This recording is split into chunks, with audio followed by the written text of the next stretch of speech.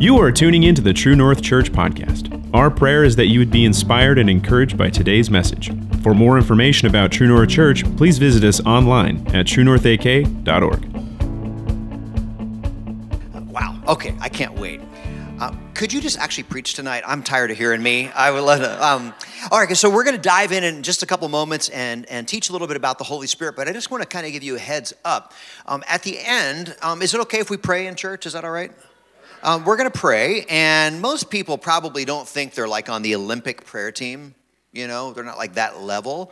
But let me make it really easy, all right? We're going to pray because prayer, and not just like a leader praying, but each one of us praying, prayer is the normal way in the Bible that people receive from God. How many of you are people?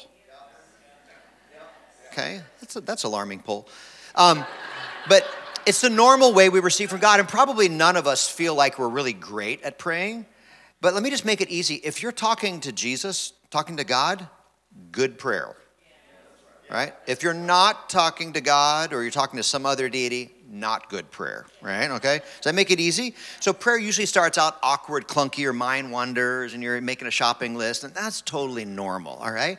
But what have you found? If you've ever pressed in to receive from God, you just kind of keep on giving it some gas, keep on pressing in, and we're going to pray and seek the Lord, and God is going to pour his Spirit out upon us. For some of you, it will be the very first time that's ever happened, and there's nothing weird, or, God's not going to, make you pass out and wet your pants or something like that. It's nothing weird like that, but he's here to help us and strengthen us. And for those of you that have already experienced, God wants you to download the update. So tonight, we're going to be talking about baptism in the Spirit, or Spirit baptism. And then tomorrow night and Tuesday night, we're going to be talking about the giftings of the Holy Spirit. And many of you are going to discover that you've already kind of been operating in some of these things. You just had never put your finger on it. And God's going to call you to that awareness, and he's going to take you deeper and develop those giftings in your life. Because like we sang, like Pastor shared, he's called us to influence this city, and he wants to do it not just through our ability. If God only has to do it in our ability, he's got big problems. But he sends his ability on us, and we're going to learn how to flow in those things. A lot of you have had the experiences, unique experiences with God, where you've kind of heard him or felt him speak or say or do something, and you didn't step out because you didn't exactly know how to implement that. We're going to look at that, and he's going to really put some handrails on this so we can really go forward in him. So that's kind of what's going to happen. But at the end of the service tonight, when we call for prayer, I'm going to invite anyone that wants to be baptized in the Spirit for the first time, or maybe in your own personal history, you had some kind of an interaction with Spirit baptism, but for whatever reason, it's always left a question mark in your heart. You're just not sure. If you want to receive for the first time, or you're just not sure if you've received Spirit baptism, I'm going to invite you to come up. We have limited space up here, so this is just for the first timers up here, all right? And this is a red hot zone. I'm going to ask you to come up, and if you can, touch your toes against the front edge of the stage. I don't know if you can see it here, but we've installed electrodes all along the edge that just kind of assist. It's wired to the defibrillator in the lobby. And so, but no, it's just a real easy way for myself and the other caring prayer partners who will gently pray with you. Nobody's going to get you in the Vulcan death grip or whatever, but they're just going to gently pray with you. And you're going to experience Jesus, who you already know as your Savior, and you probably know as your healer and deliverer. You're going to experience him prophetically in the way the Bible describes as your baptizer in the Spirit, the one who drenches you and empowers you in his Spirit. And it's going to be real and awesome and nothing weird because you got a great church. But if we run out of space, we might have to stack up rows, and we'll prayer partners. So it might kind of be a spot where come and receive and experience from him, and then maybe make room for someone else. I'm believing God to baptize 100 or more people in the Holy Spirit. And so come and receive. If you've already experienced Spirit baptism, you can receive in your seats or pace an aisle, whatever. And some people like to pray in a corner, and we find we've got lots of corners here. And so we're going to press in and receive from him. But everywhere in this room is a place where God is going to move supernaturally. In fact, it would be very unusual if many of you weren't accidentally healed during the service tonight. Not because there's any special speakers from, Montana and now Pennsylvania for us. We were Kansans for years. But now it's not because somebody from far. Jesus is here, and anything's possible. And in fact, right where you're seated, would you just join me in welcoming Jesus to be all that he is? Jesus, you're so good. And I just welcome you. Whatever you want to do, whatever you're cooking, we want to partake of. So Jesus, would you come and be more real and more clear in our lives? Help us tonight, Jesus. Everything that you're serving up, we want to receive. And in fact, I welcome your healing grace and presence to fall upon us in this room, Lord. Even maybe somebody watching online, let your healing grace just come and minister to them in their pajamas there. And we thank you, God, for ministering your power. Thank you for it, Lord. Come on, just take a second. We've got time. Oh, Spirit of Jesus, thank you for your goodness. Thank you, Lord. Amen, amen, amen. All right. So one more quick announcement. If you're interested, Rochelle and I are personal distributors of Herbalife, and we like to sign. No, I'm totally teasing. If you're interested, we have back in the lobby, we have a whole bunch of books. I won't go into great detail on it, but there'll be a blessing. I think there's 5 back there. Everybody asks what's the newest one. It's this one, Goodbye Chicken, Hello Dove. And this is kind of our textbook for this weekend. I mean, it's different material, but it kind of tracks along with some of the kind of overriding principles we'll be sharing. That's back there. It's a lot of fun. We have our kids book if you want your kids to experience the Holy Spirit's power, and some other great stuff back there. And then we also, if you don't like to read, but you're more of a listener or watcher, Rochelle has these Holy Spirit digital teaching libraries, and it's got a flip-out USB on it. There we go, pop it out. And that's like crossing the switchblade. But they're back there, and on this is all the teaching series we've ever done over the years, audio and video. There's things on every gift of the Spirit. There's a couple series on the anointing, on receiving healing, ministering healing, one that's just full of Old Testament stuff that will blow up your prayer life in good ways. And you can stick it in your computer or stick it in your smart TV, or if your car stereo is equipped. If you're from Barrow, I guess just stick it in your ear. I don't know, but it's back there, and you can get one of everything, all of the books on one of those cards for a special price, and all of those, all the funds from that all go to enable us to go overseas in ministry. And so for us, normally in a year, we're about 80% in the U.S. and Canada, and then the rest of the year overseas. And so this year, our major outreaches will be in Indonesia twice. We have coming up in the fall, actually, will be our largest scale outdoor Jesus festival in Indonesia, the world's largest Muslim nation. We're just believing God for an outpouring of the Spirit there, and just thousands and thousands of people to come to Christ. And we'll be in Africa a couple times. And next week, got to pray for us. We are going to a dark place. We're going to a place of witchcraft and open sewage running in the streets, a place called Indiana. You've got to pray for us, all right? And so anyway, take advantage of all that stuff. All right, so in fact, would you guys put the picture of my family up real quick, our family? So this is our crew, and Rochelle is hiding. She's backsliding back in the back there. But Rochelle and I have 3 adult sons. On the top left is our oldest son, Braden, and his wife, Olivia. And they were in pastoral ministry, and now they work with the Ohio Assemblies of God in their district office, and lives a Christian counselor. And then on the far right is our middle son, Dolan, and his wife, Isabel. And they're both pastors on staff at the same church in Austin, Texas. Isabel's the worship pastor, Dolan's the youth pastor. And in the middle is our youngest, Barrett, and he is now in his final semester of studying music at SAGU, which is a school outside of Waxahachie, Texas, or in Waxahachie outside of Dallas. And he's studying music and is involved in directing the worship at the church that he attends there. So anyway, that's our crew. We always they grew up traveling with us. In fact, many years ago, because we've been to this church a bunch of times over the years, we've stayed in your apartment, which is not an apartment anymore, right? But our kids were little. They love, when we told them we were coming here, it's like one of their most favorite churches, all right? So they were a little bummed. But anyway, would you pray for us? Would you remember us in prayer? We really, really appreciate it. All right, so let's dive in and talk a little bit about the power of the Holy Spirit. So let me ask you 2 questions. Question number 1, what is the spiritual status setting event in a Christian's life? What is it called, that thing that puts you into the family of God?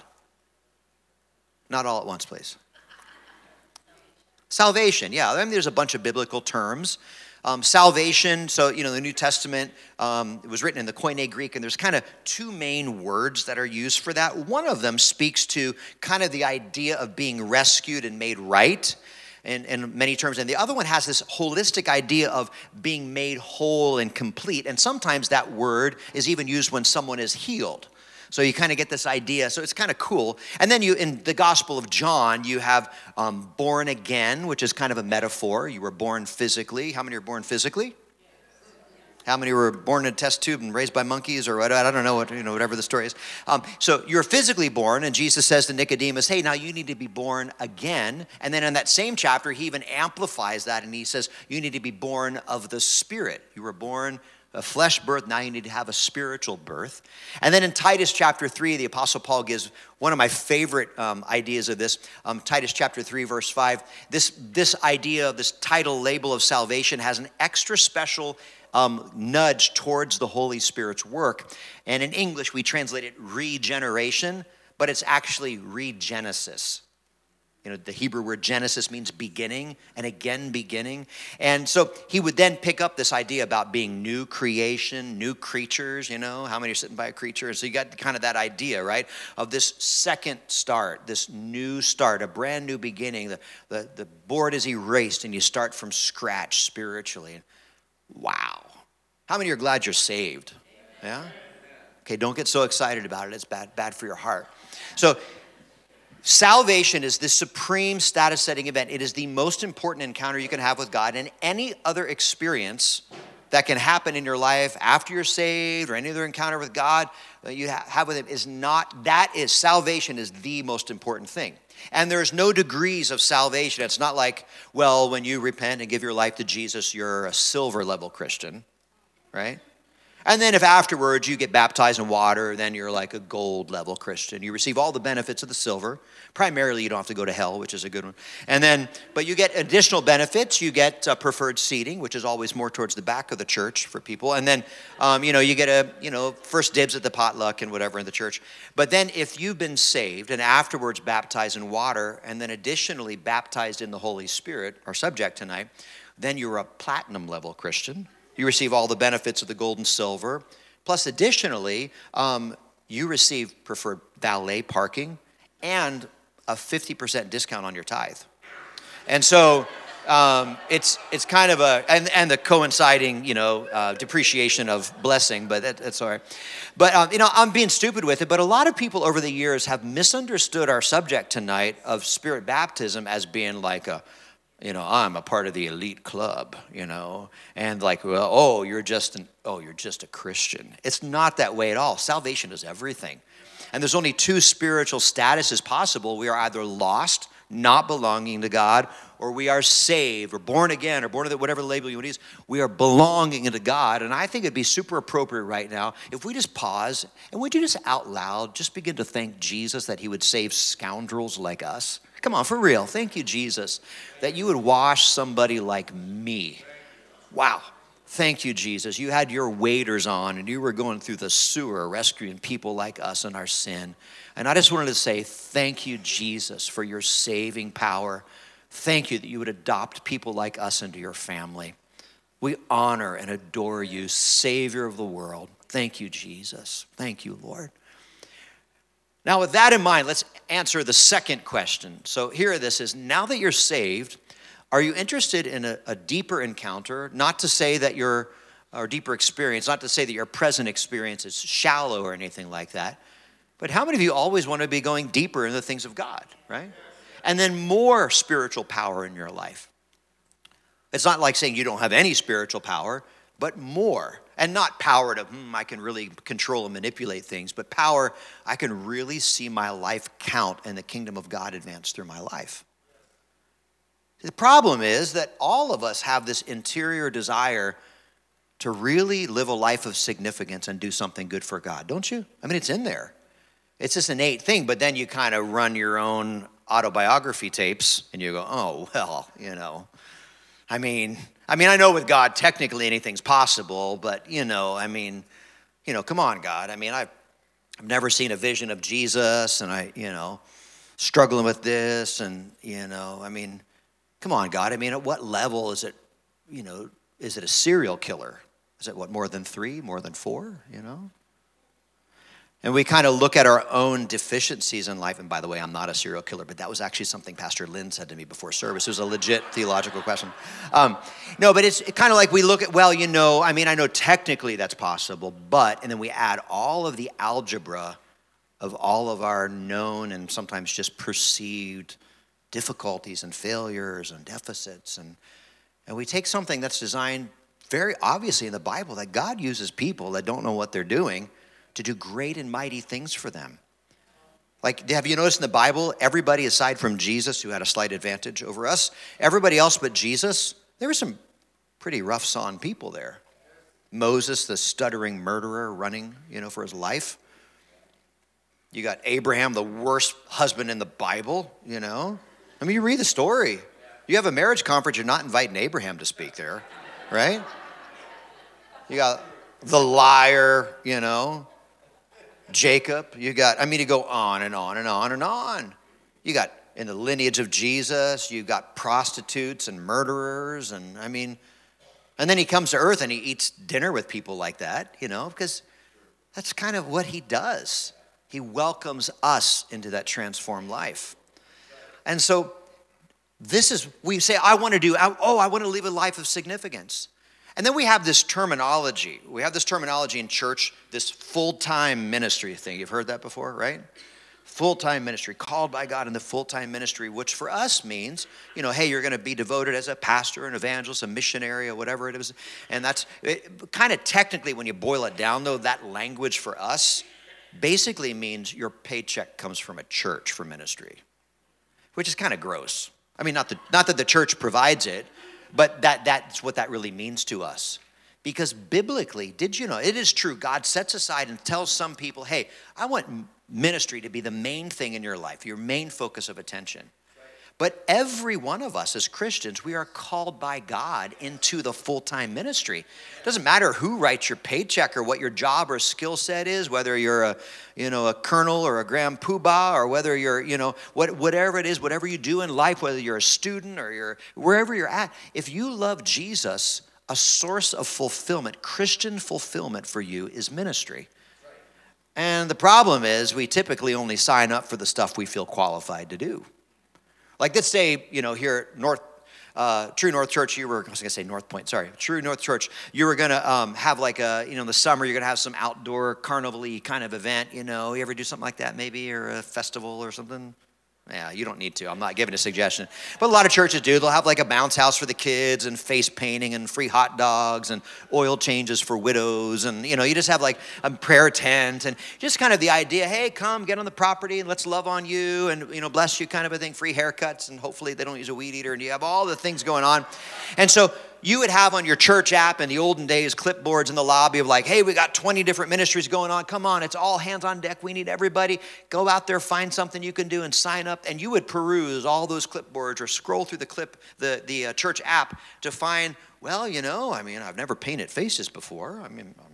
I do have a roller in the garage. Maybe that would work, and I don't know. I'm not much of a cook, although I was trained under the fine Italian chef Sal Manila. Maybe I shouldn't sign up for that, And, for me, I like to twist wrenches. Maybe I could help with the oil changes or something. And you and I would typically make the decision on how we would serve based solely on our self-awareness of our own competency.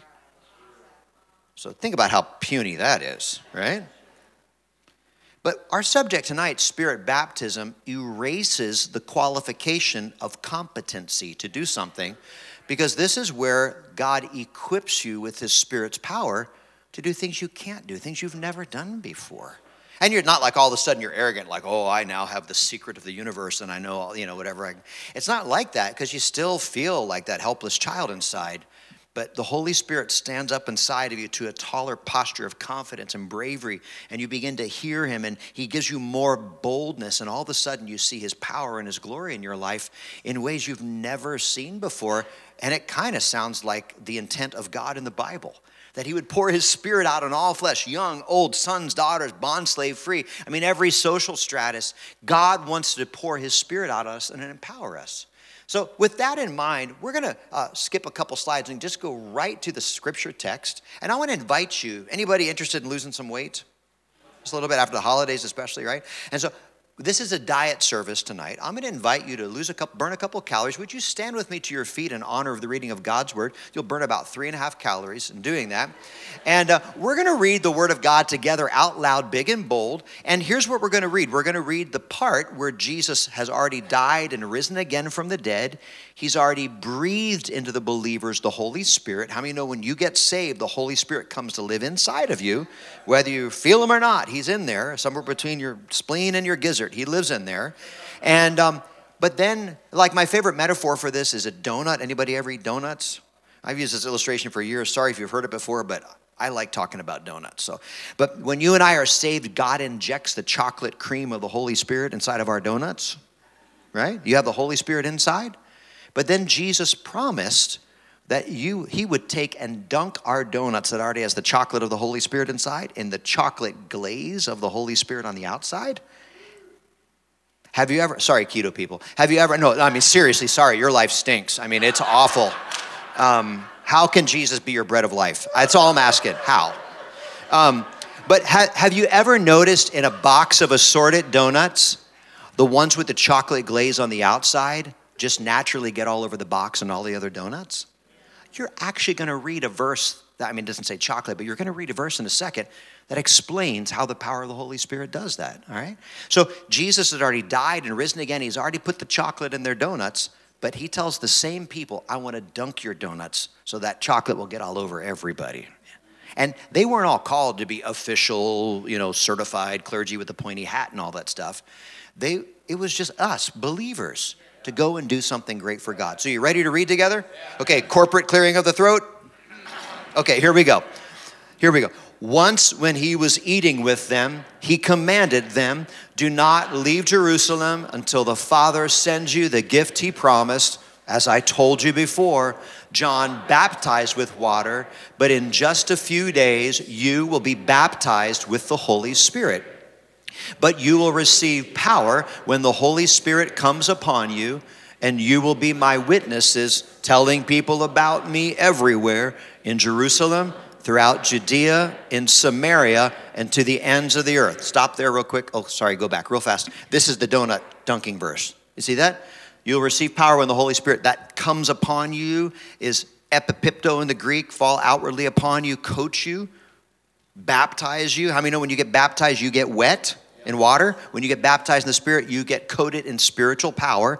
And the outward effect is then you're just naturally sharing the goodness of God everyone you bump in. You see that? The chocolate gets all over everything. All right, we move on. All right.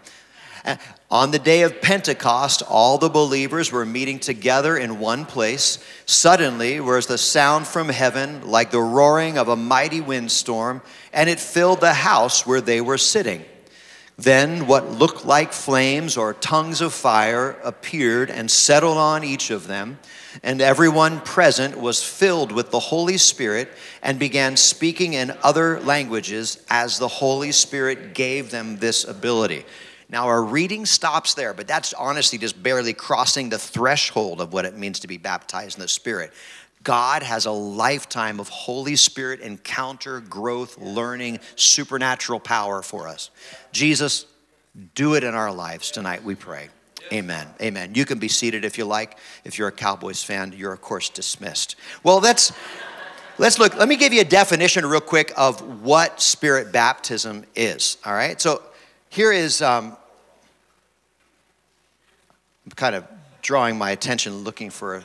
I don't see him. Okay. Oh, there you are on the end. Sorry, I'm really not trying to kill you. I was eating lunch with him while the Cowboys were going down in flames. I feel so bad. I do. I really feel so bad. Not enough to change, but I feel so bad. All right. Okay. So let's give a definition. Go to the next one. Let's give a definition of what Spirit baptism is. So what is baptism in the Holy Spirit? Sometimes people will interchangeably call this baptism of the Holy Spirit. Spit that out of your mouth, because that causes theological problems. It's baptism in the Holy Spirit. The idea of just changing that from in to of makes it look like it's an activity of the Holy Spirit, but baptism in the Spirit is an activity of Jesus. Jesus is pouring his Spirit out upon you. And the easy way to remember that, because sometimes you're like, oh no, wrong terminology. Do you get baptized in water or of water? In water. It's the same thing. He dunks you in water. It's cleansing metaphor, identification is beautiful. And when you get baptized in the Holy Spirit, you receive more spiritual power upon your life. So Spirit baptism is the prophesied empowering of the Spirit. Stop there. Who's the greatest prophet of the Old Testament? Moses. Yeah, I mean, he's the big one. You know, maybe a runner-up would be Elijah, because they're the two that get in the New Testament on Mount of Transfiguration. But certainly Moses. I mean, the dude wrote the first 5 books of the Bible. You know, I mean, wow. Amazing. He would come down from the mountain with like the molecules of his face were affected by the glory of God, that he was like a human diode emitting light. I mean, remember the Bible says his wife Zipporah had to say, hey, put a sack over that, Moses. I'm trying to get some sleep. He had the veil on, whatever. I mean, I'm paraphrasing, but I mean, man alive, you know. Moses is the first in the Bible to prophesy Spirit baptism in Numbers 11:29. So this is not like a new thing, like, oh, there's none of this business, and then all of a sudden the book of Acts is all about this. It's been the desire of God. Moses said one day in the future, God will pour his Spirit out on all of his followers, and all of them will be prophets. Big deal. And then there's lots of other prophecies in the Old Testament, but the other big one is Joel at the end of the Old Covenant in Joel chapter 2. And that's actually the sermon or the text Peter used to explain Spirit baptism to the people on the day of Pentecost. God would pour a Spirit out on all flesh. Everyone would be involved in supernatural ministry. Doesn't matter what their strata or education or age group is. Man, I love it that God pours his Spirit out on our kids. And I know he'll do it in the next couple nights as well. But man, how many want God's best for your kids, you know? And bring them, let them experience God's presence here. But this is so cool. Everyone gets in on this, even unqualified people. Even people with big problems. How many are sitting next to someone you're like, big problems, right? Okay, all right. So it's the prophesied empowering of the Holy Spirit. Old Testament, Moses, big one. Okay, so here's a trick question. Don't answer it right off. Who's the biggest prophet of the New Testament? Aside from Jesus. You got to think before. Who did Jesus say it was? John the Baptist, right? I mean, the big one. He's like the Ed McMahon, sorry to date myself, or the Steve Higgins, whatever. Here, you know, whatever, you know. I mean, he's the announcer. He's the one, he's coming. I'm not the host. But he's coming, get ready, you know. And so huge ministry, the ministry of coming in the spirit and power of Elijah. I mean, this is a big deal. And John the Baptist prophesies Spirit baptism. This is such a significant prophecy that it actually gets into the prologue, the beginning of Matthew, Mark, Luke, and John. The only prophecy of Jesus that gets into all of the Gospels that way. A big deal. Now, it's not salvation, but it's an identifying marker of the work of the Messiah. Then who's the greatest prophet of all? Prophet, priest, king, elder, judge, God, son of God. In Spanish, you call him Jesus. Hint, hint. Who is that? Jesus, right? So Jesus himself prophesies this. We read this in Acts chapter 1, verse 5. Jesus dies, rises again from the dead, breathes the Holy Spirit into the believers after his resurrection. Remember that? John 20. And the tenses that happen at that moment, emphuseo in the Greek, it's a pickup of Genesis 1 when God picked up the clay sculpture and breathed into that sculpture the breath of spirit of life, and man became a living soul. How many know we become alive in Christ when we put our faith in the risen Christ? I mean, it's like God's the best story writer. And so now he says to the same people, I want to drench you, baptize you, dunk you in the Holy Spirit. So this prophesied empowering is, I mean, it's a lot. It's like a lot of people know Acts is kind of the stop-off point for this, but this is richly threaded through the scriptures. It's given to followers of Jesus. This is not salvation. The Bible shows us everyone that was baptized in the Spirit was always separate from and after salvation. Did you know that God has a lifetime of encounter for you? And if you have not yet received the baptism of the Spirit, it doesn't mean you don't have the Holy Spirit. It means that God has so much more for you and more all the days of our lives. That was a good spot to say amen. You kind of missed that. No, it's too late now. Don't play with me that way. Okay, so it's given for the specific purpose of increased inward closeness. That's not to say you're not close to Jesus. The Bible shows us everyone that received Spirit baptism went out of their way to do some extra spiritual drawing near or activity to be closer to the Lord. Like out of routine, like a Sunday night and a Monday night and a Tuesday night, right? Like sowing in a little extra into the things of God. But the main reason is increased outward supernatural power to minister or help people. A new skill set beyond your ability. When you're baptized in the Spirit, you can do anything God tells you to do. Even if you don't know what you're doing, which is most often for us, right? So beyond that, let me give you two more defining points and we're done here. So first of all, Spirit baptism is biblical. Although the majority don't pass out. The majority of my teachings are always context and introduction. I just throw them points because you have to have them.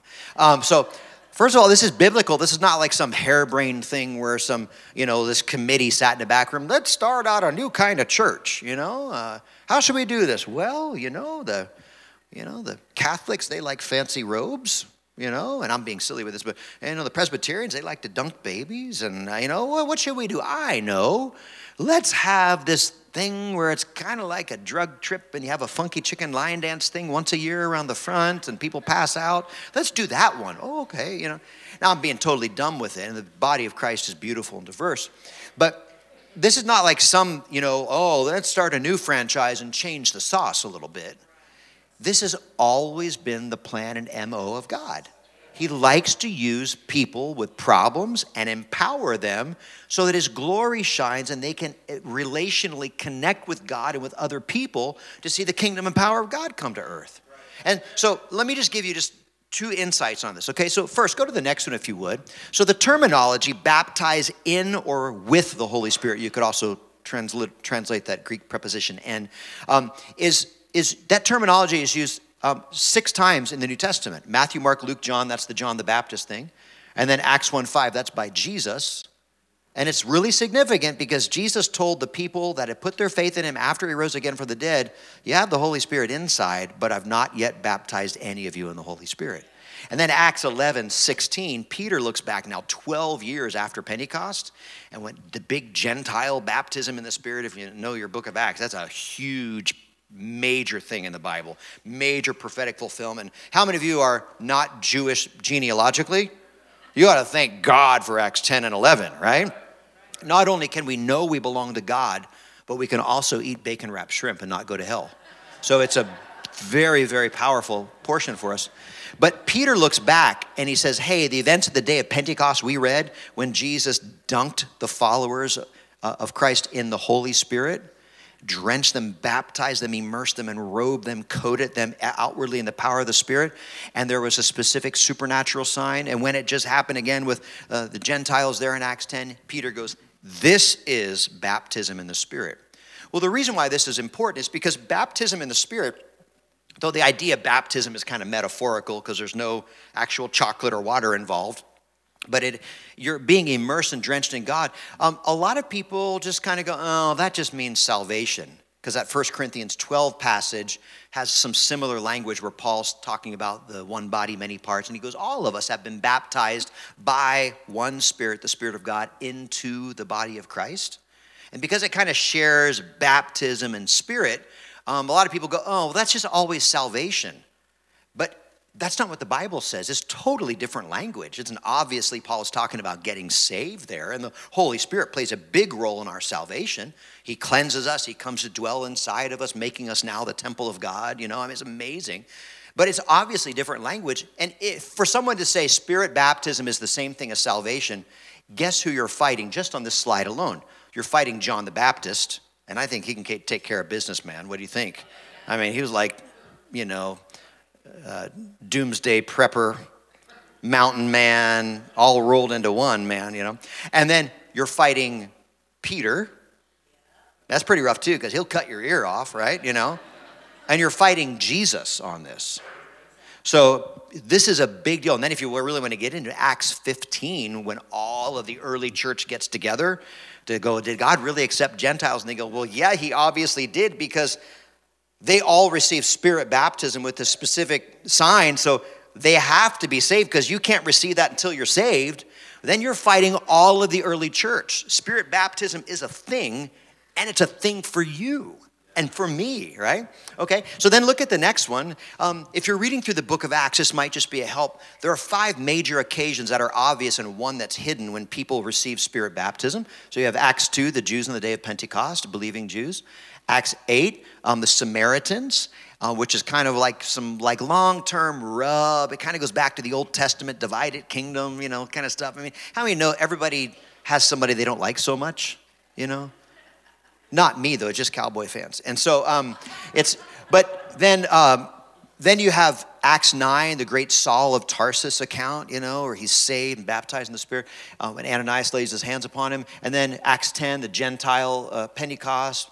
And then Acts 19 kind of concludes with probably the biggest recorded move of God and revival in the New Testament, the birthing and revival at Ephesus, birthing of the church and revival of Ephesus, where these new converts who had been saved under the Egyptian evangelist Apollos' ministry, now Paul gets there and he lays hands on them and gets them baptized in the Holy Spirit, and then, man, kaboom. Ephesus would grow to be the second largest church in the world, the most influential Gentile church. I mean, a lot of people think Corinth was like a little house church with a bunch of problems.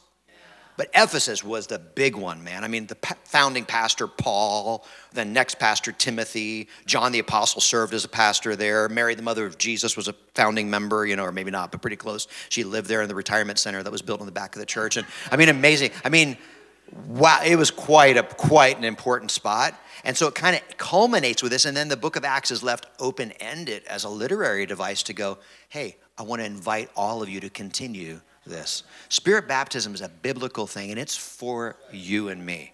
Then secondly, spirit baptism is functional.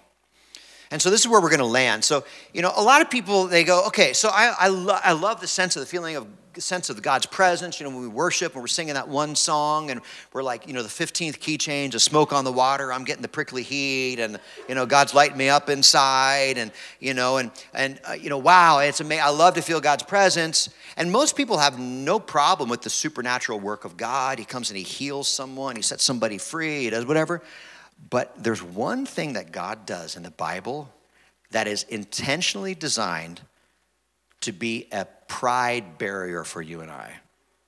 And that's the supernatural sign that the Bible associates with being baptized in the Spirit.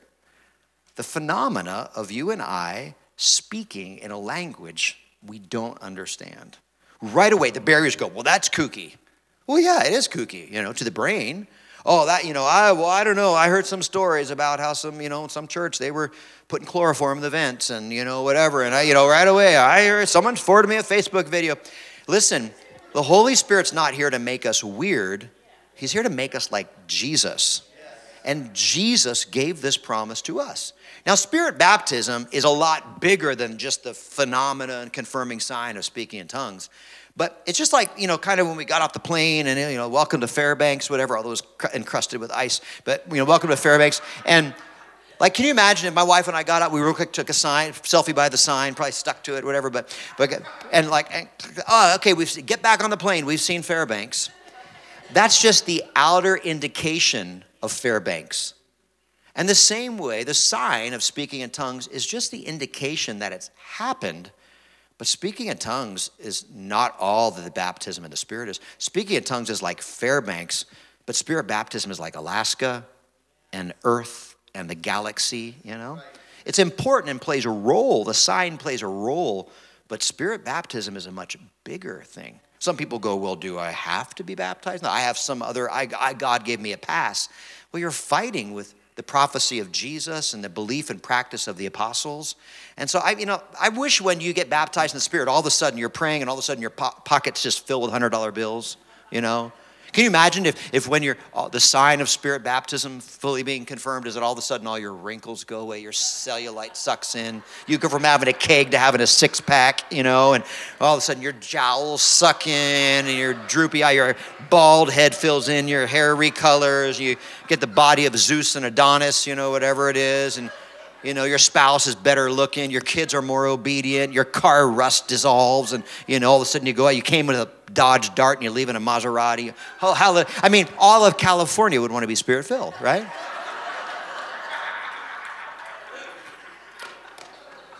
But this functional business is super important.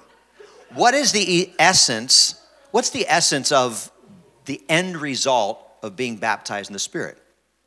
What is it? Yeah, being more like Jesus in outward ministry. And what is outward ministry? It's communication. Turn to your neighbor and tell them, God wants your mouth, even though your breath is questionable. God wants to speak through us. But what's your biggest panic? Like, okay, it's just us, all the mean, judgmental people stayed home. You know what it's like to get that nudge inside from the Holy Spirit? Hey, go talk to that person about Jesus. How many know what that's like, right? But what do? You get out of it through deflection. Here am I, Lord, send Pastor Mark. Lord, I've not been on a 40-day fast. I don't know what to say.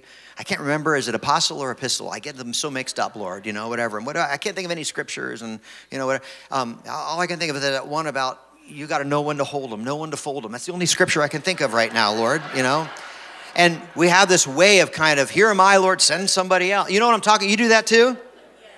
Okay, neither do I. But there are some terrible people, Christians out there that do that, Why? Because we take that urging from God and then we look through all of our perceived strengths and qualifications and skills, competencies, and we go, I don't have that one. But when you get baptized in the Spirit, think about this. All of a sudden, you're here, mild-mannered, you and I, you're praying at the altar, and all of a sudden, the Holy Spirit washes over you. And all of a sudden, when you are in the spot, you know God's presence. That's not arrogant. How many would raise a hand out of Thanksgiving and say, I do, I know the presence of God, right? Okay? You don't, like when he moves upon you, you don't go, who is this? You know who he is, right? And so, you know his presence, and when his presence is upon you, urging and prompting comes from deep within. Out of that place of God's presence comes this prompting for you to say some words that you don't understand. And it challenges your proud human intellect that says, I must not embarrass myself, Which is funny because haven't your most embarrassing moments come out of your poor decisions? Not me, but you. Oh, good night, man alive. I've had so many of them. I've preached entire messages with my fly down and my shirt tail hanging out the front. It's like, what in the world? What kind of idiot, I'm like, people are laughing. I thought they just thought my jokes were funny, but it wasn't. They were like, that guy's a stooge, Fallen off of platforms. I've fallen off of platforms because I kind of like to dangle my toes. And I've fallen off of platforms, no joke, as high as 8 feet high onto dirt and sawdust, like a big camp meeting thing. And it was hot and sweaty. When I got up, I stood up and I looked like the straw man from the Wizard of Oz. It all stuck to my perspiration, and that's just the scratch on the surface of the dumb things I've done. When we follow the leading of the Holy Spirit, it's not that he embarrasses us. Actually, that's the opportunity for us to look the best we've ever looked, if you want to call it that way. To be the best version of what God has called us to be. And the idea here is that you're not out of control. He doesn't sneak up and, manual override, hit the joystick and make you do something. The Bible makes it clear he only prompts us. Let me show you this, then we're going to go to prayer. Go to the next one, if you would. So Acts 2:4 is the verse in the Bible that gives us the most packed details of what's going on.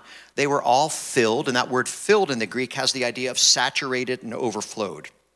For us, filled is always an interior thing, but this supersedes that. It's gully washed, drenched, flooded, right, with the Holy Spirit. And began to speak with other tongues. Other there is heteros, another of an entirely different kind. Tongues is glossa, language. It's like most people think of it as like, the thing in your mouth, like the worship leader, Gene Simmons. But it's not that at all. It's just like your mother tongue, your language. They began to speak in another of a different kind language. So Paul would later on amplify this and roll the focus when he called it literally the unknown tongue, unknown to you, the speaker. It's designed to be an intentional humility point for you and I to say, I trust the presence and leading of God, the prophecy and promise of Jesus, more than I trust my own judgment right now. And I'm willing to say something simply because I know the word of God and I know the presence of the Spirit, the voice of God, and I'm going to follow that and do it even though my brain is putting up every kind of red flag. I'm going to participate in the leading of God. It's huge vulnerability. They began to speak with another of a different kind language, other tongues, as the Holy Spirit was giving them utterance. And that word utterance there is a really cool word, and it's a word play Luke picks up in writing of Acts. It actually is it's like one of his big words he pulls out that has a developed theme. He's the only author in the New Testament that uses it as this Greek word apothengomai, and there's no test on the Greek. Though how many of you know the most important Greek word every Christian needs to cling to is baklava? How many of you know that word? Again, sorry, keto people. You miss out on the blessings. But this apothengomai, apo like apostle, which is a sent out person. Apo is to send. Thengomai is data or urging or leading or instruction. It's that word outside of the Bible in first century Greek literature is used to describe the action of the prompter in a play when the actors forget their lines. The idea is that someone else is telling you what to say. Because you normally speak out of your own understanding. But now they began to speak in another of a different kind language as the Holy Spirit was urging them, guiding them, prompting them to speak. That helps us to know what's going on because he's trying to help us to see, hey, when you get in that spot, you're not looking to, get zapped by God like it's some bad drug trip. But instead, you're looking to get into a spot of spiritual sensitivity where Jesus is pouring out his Holy Spirit upon you. And then when you get in that spot, you look for his prompting. And you're willing in that protected moment of deep personal encounter and devotion, when you're heightened in your awareness of the Spirit, to begin to vet that and go, I didn't have this prompting when I was eating Taco Bell earlier today. But now that I'm praying about this thing from the Bible, and now that the Holy Spirit is being poured out upon me, I'm very aware of his presence.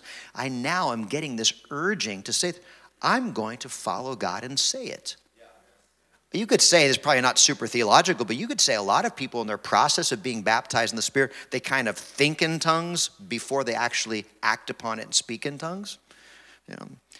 But you get that urging. Some people are just so wide open, they just like, here we go, God, cannonball in the deep end. And I love people like that. I'm not one of them, but I'm kind of a slower paced person on that. But that's cool. There's no hurry. But the whole idea of this is not that you get tongues.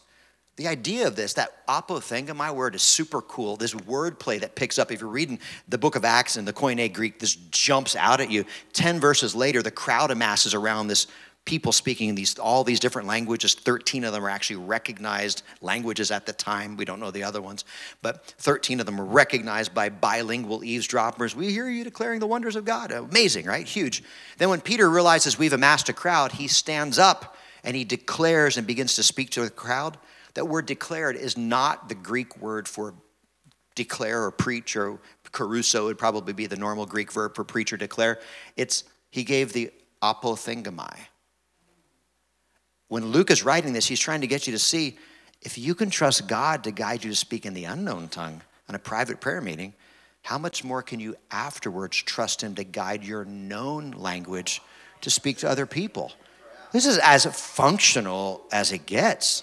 God wants your mouth. He wants to guide your words. So, I've preached long enough. It's 11:30. All right, so can I have some of the musicians come back up? Probably won't sing. We'll just play if that's okay, but I'd like to have the band up playing a song. Maybe, I don't know, kind of in a Van Halen mood. How about Panama? It'd be like a mission song, all right? All right. Okay, do me a favor. Stand up right now at your seats. Sorry, I'm not super inspirational. It's just kind of the way it is. Communication, not so great, but if you'll pray, Jesus will pour his Holy Spirit out on you and you'll never be the same again. Okay, so do me a favor. Take a stretch, reach up as high as you can, rock up on your toes, stretch out your carcass. This is not a spiritual exercise, just stretch out your carcass. Okay, now reach down as low as you can. Put both hands on the ground. Now put one foot straight up over your head, then the other one. You got it? Okay. Okay, so I want to ask you seriously, would you pray with me for like 10 or 15 minutes?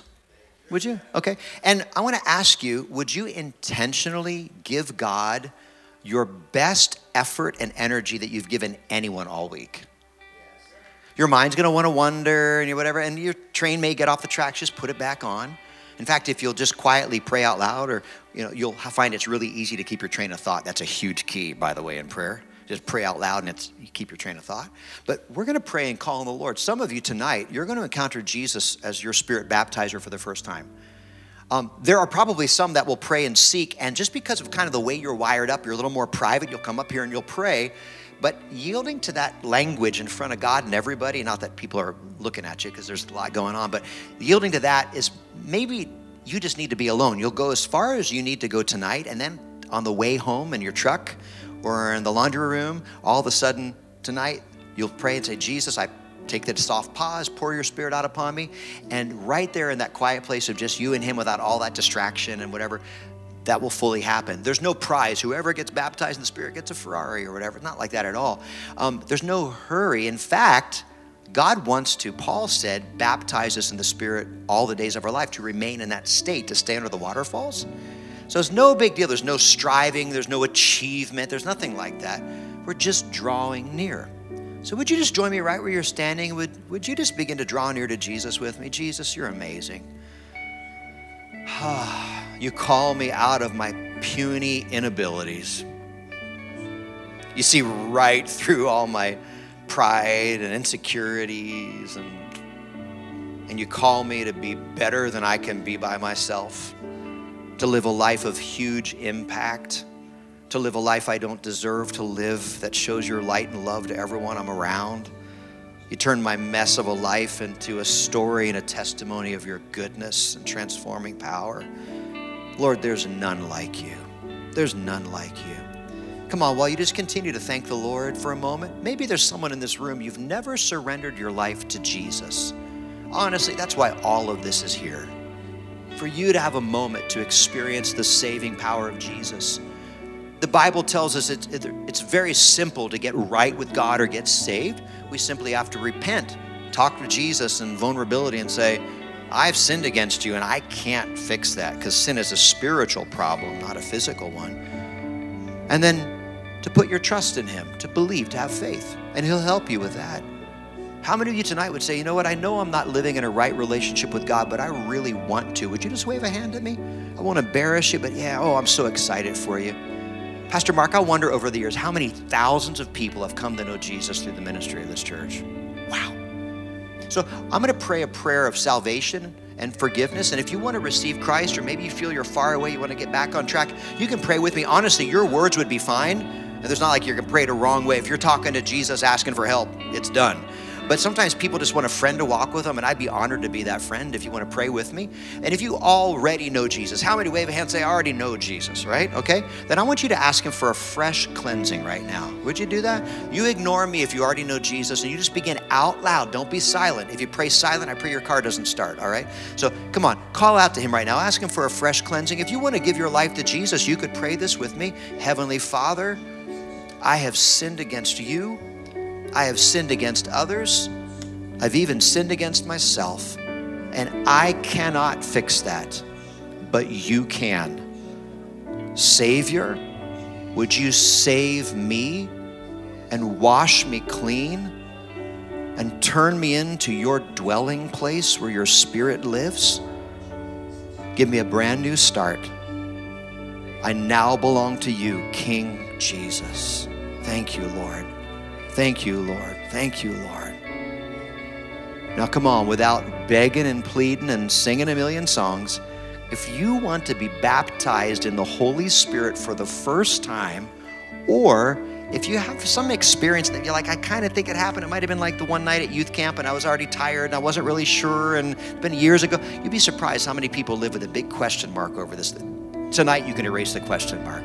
You want to experience for the first time. I want you real quick to get out of your seats and come and join me. The first people up here get free gift certificates to, no, not really. But come on, dive in, make room, because in a moment, we're going to invite prayer partners to come. I want to make sure there's plenty of room. Come on right up. The last slide, would you put that slide on the screen and leave it there? And as people are coming, let me just show you what this is. It's the instruction, the 3 steps to receive. And you can just leave it up there the whole altar time. Can you hit me with that last slide? There we go. So step number 1, seek. That's you. You choose to draw near. Just start climbing the mountain of God. Slow down, relax. There's no anxious achievement here. There's no frustration. Just begin to draw near to Jesus. There's no special combination of words. I will unlock it. Just begin to draw near. And I encourage, if you can, to talk out loud to him. You don't have to yell or scream, but just lift your voice, all right? Just draw near. Come on, we got plenty of room. People are still coming. People are still coming. Okay, then step number 2, fine. You're going to find that God's going to respond to you, and pretty soon the Holy Spirit's going to fall upon you. And honestly, this happens typically pretty fast. You know what God's presence feels like. He stirs you inside, lights you up inside where no one else can. And when the Spirit falls upon you, your job is not to keep on talking in the language you know and keep the ball in the air. Your job, when you sense God's Spirit, that's like God hitting it back to you, is to quiet down. You're not looking in your thinking process, in your own known language, in your problem solving, in your theology. Draw all of your attention to the presence of God, and all of a sudden, He'll start sending you the utterance, the urging. Some people immediately, all of a sudden out of the blue, there's just the awareness of bubbles out of God's presence of some couple crazy sounds or words. Some people actually they know what to say. And right away your brain goes, oh, that's dumb and that doesn't mean anything. Yeah, because your brain doesn't speak the language. But others just know they need to speak. They feel this urging, but they don't know what to say. All you have to do in that moment is just in your brain, tell yourself, my mouth is no longer an English speaker, it's just a trumpet. Take a deep breath, open up your mouth, relax, and let the sound of who cares what it is, just let it out and relax. It will kick in. It always does. Your brain will go, this is really strange, and your spirit will be going, woohoo, as you yield to God. God's trying to give you the sign. He's giving you the new superpower of supernatural language because He's going to guide your voice in the days to come. How many of you want a fresh encounter with the Holy Spirit? Come on, right now where you're at, can we just begin to lift our voices? You told me you give God 10 or 15 minutes. Come on, let's just do it. Prayer partners, you want to join me? Come on, maybe some of you want to even come on the platform and face folks. You can do that. All right, if you're saved, you're fully qualified. The Holy Spirit's going to move in waves of intensity. He'll move very powerfully over you. Then He'll give you a chance to kind of catch your breath and process. Keep on praying. He'll wash over you again and again and again. Yeah, awesome, awesome. Awesome.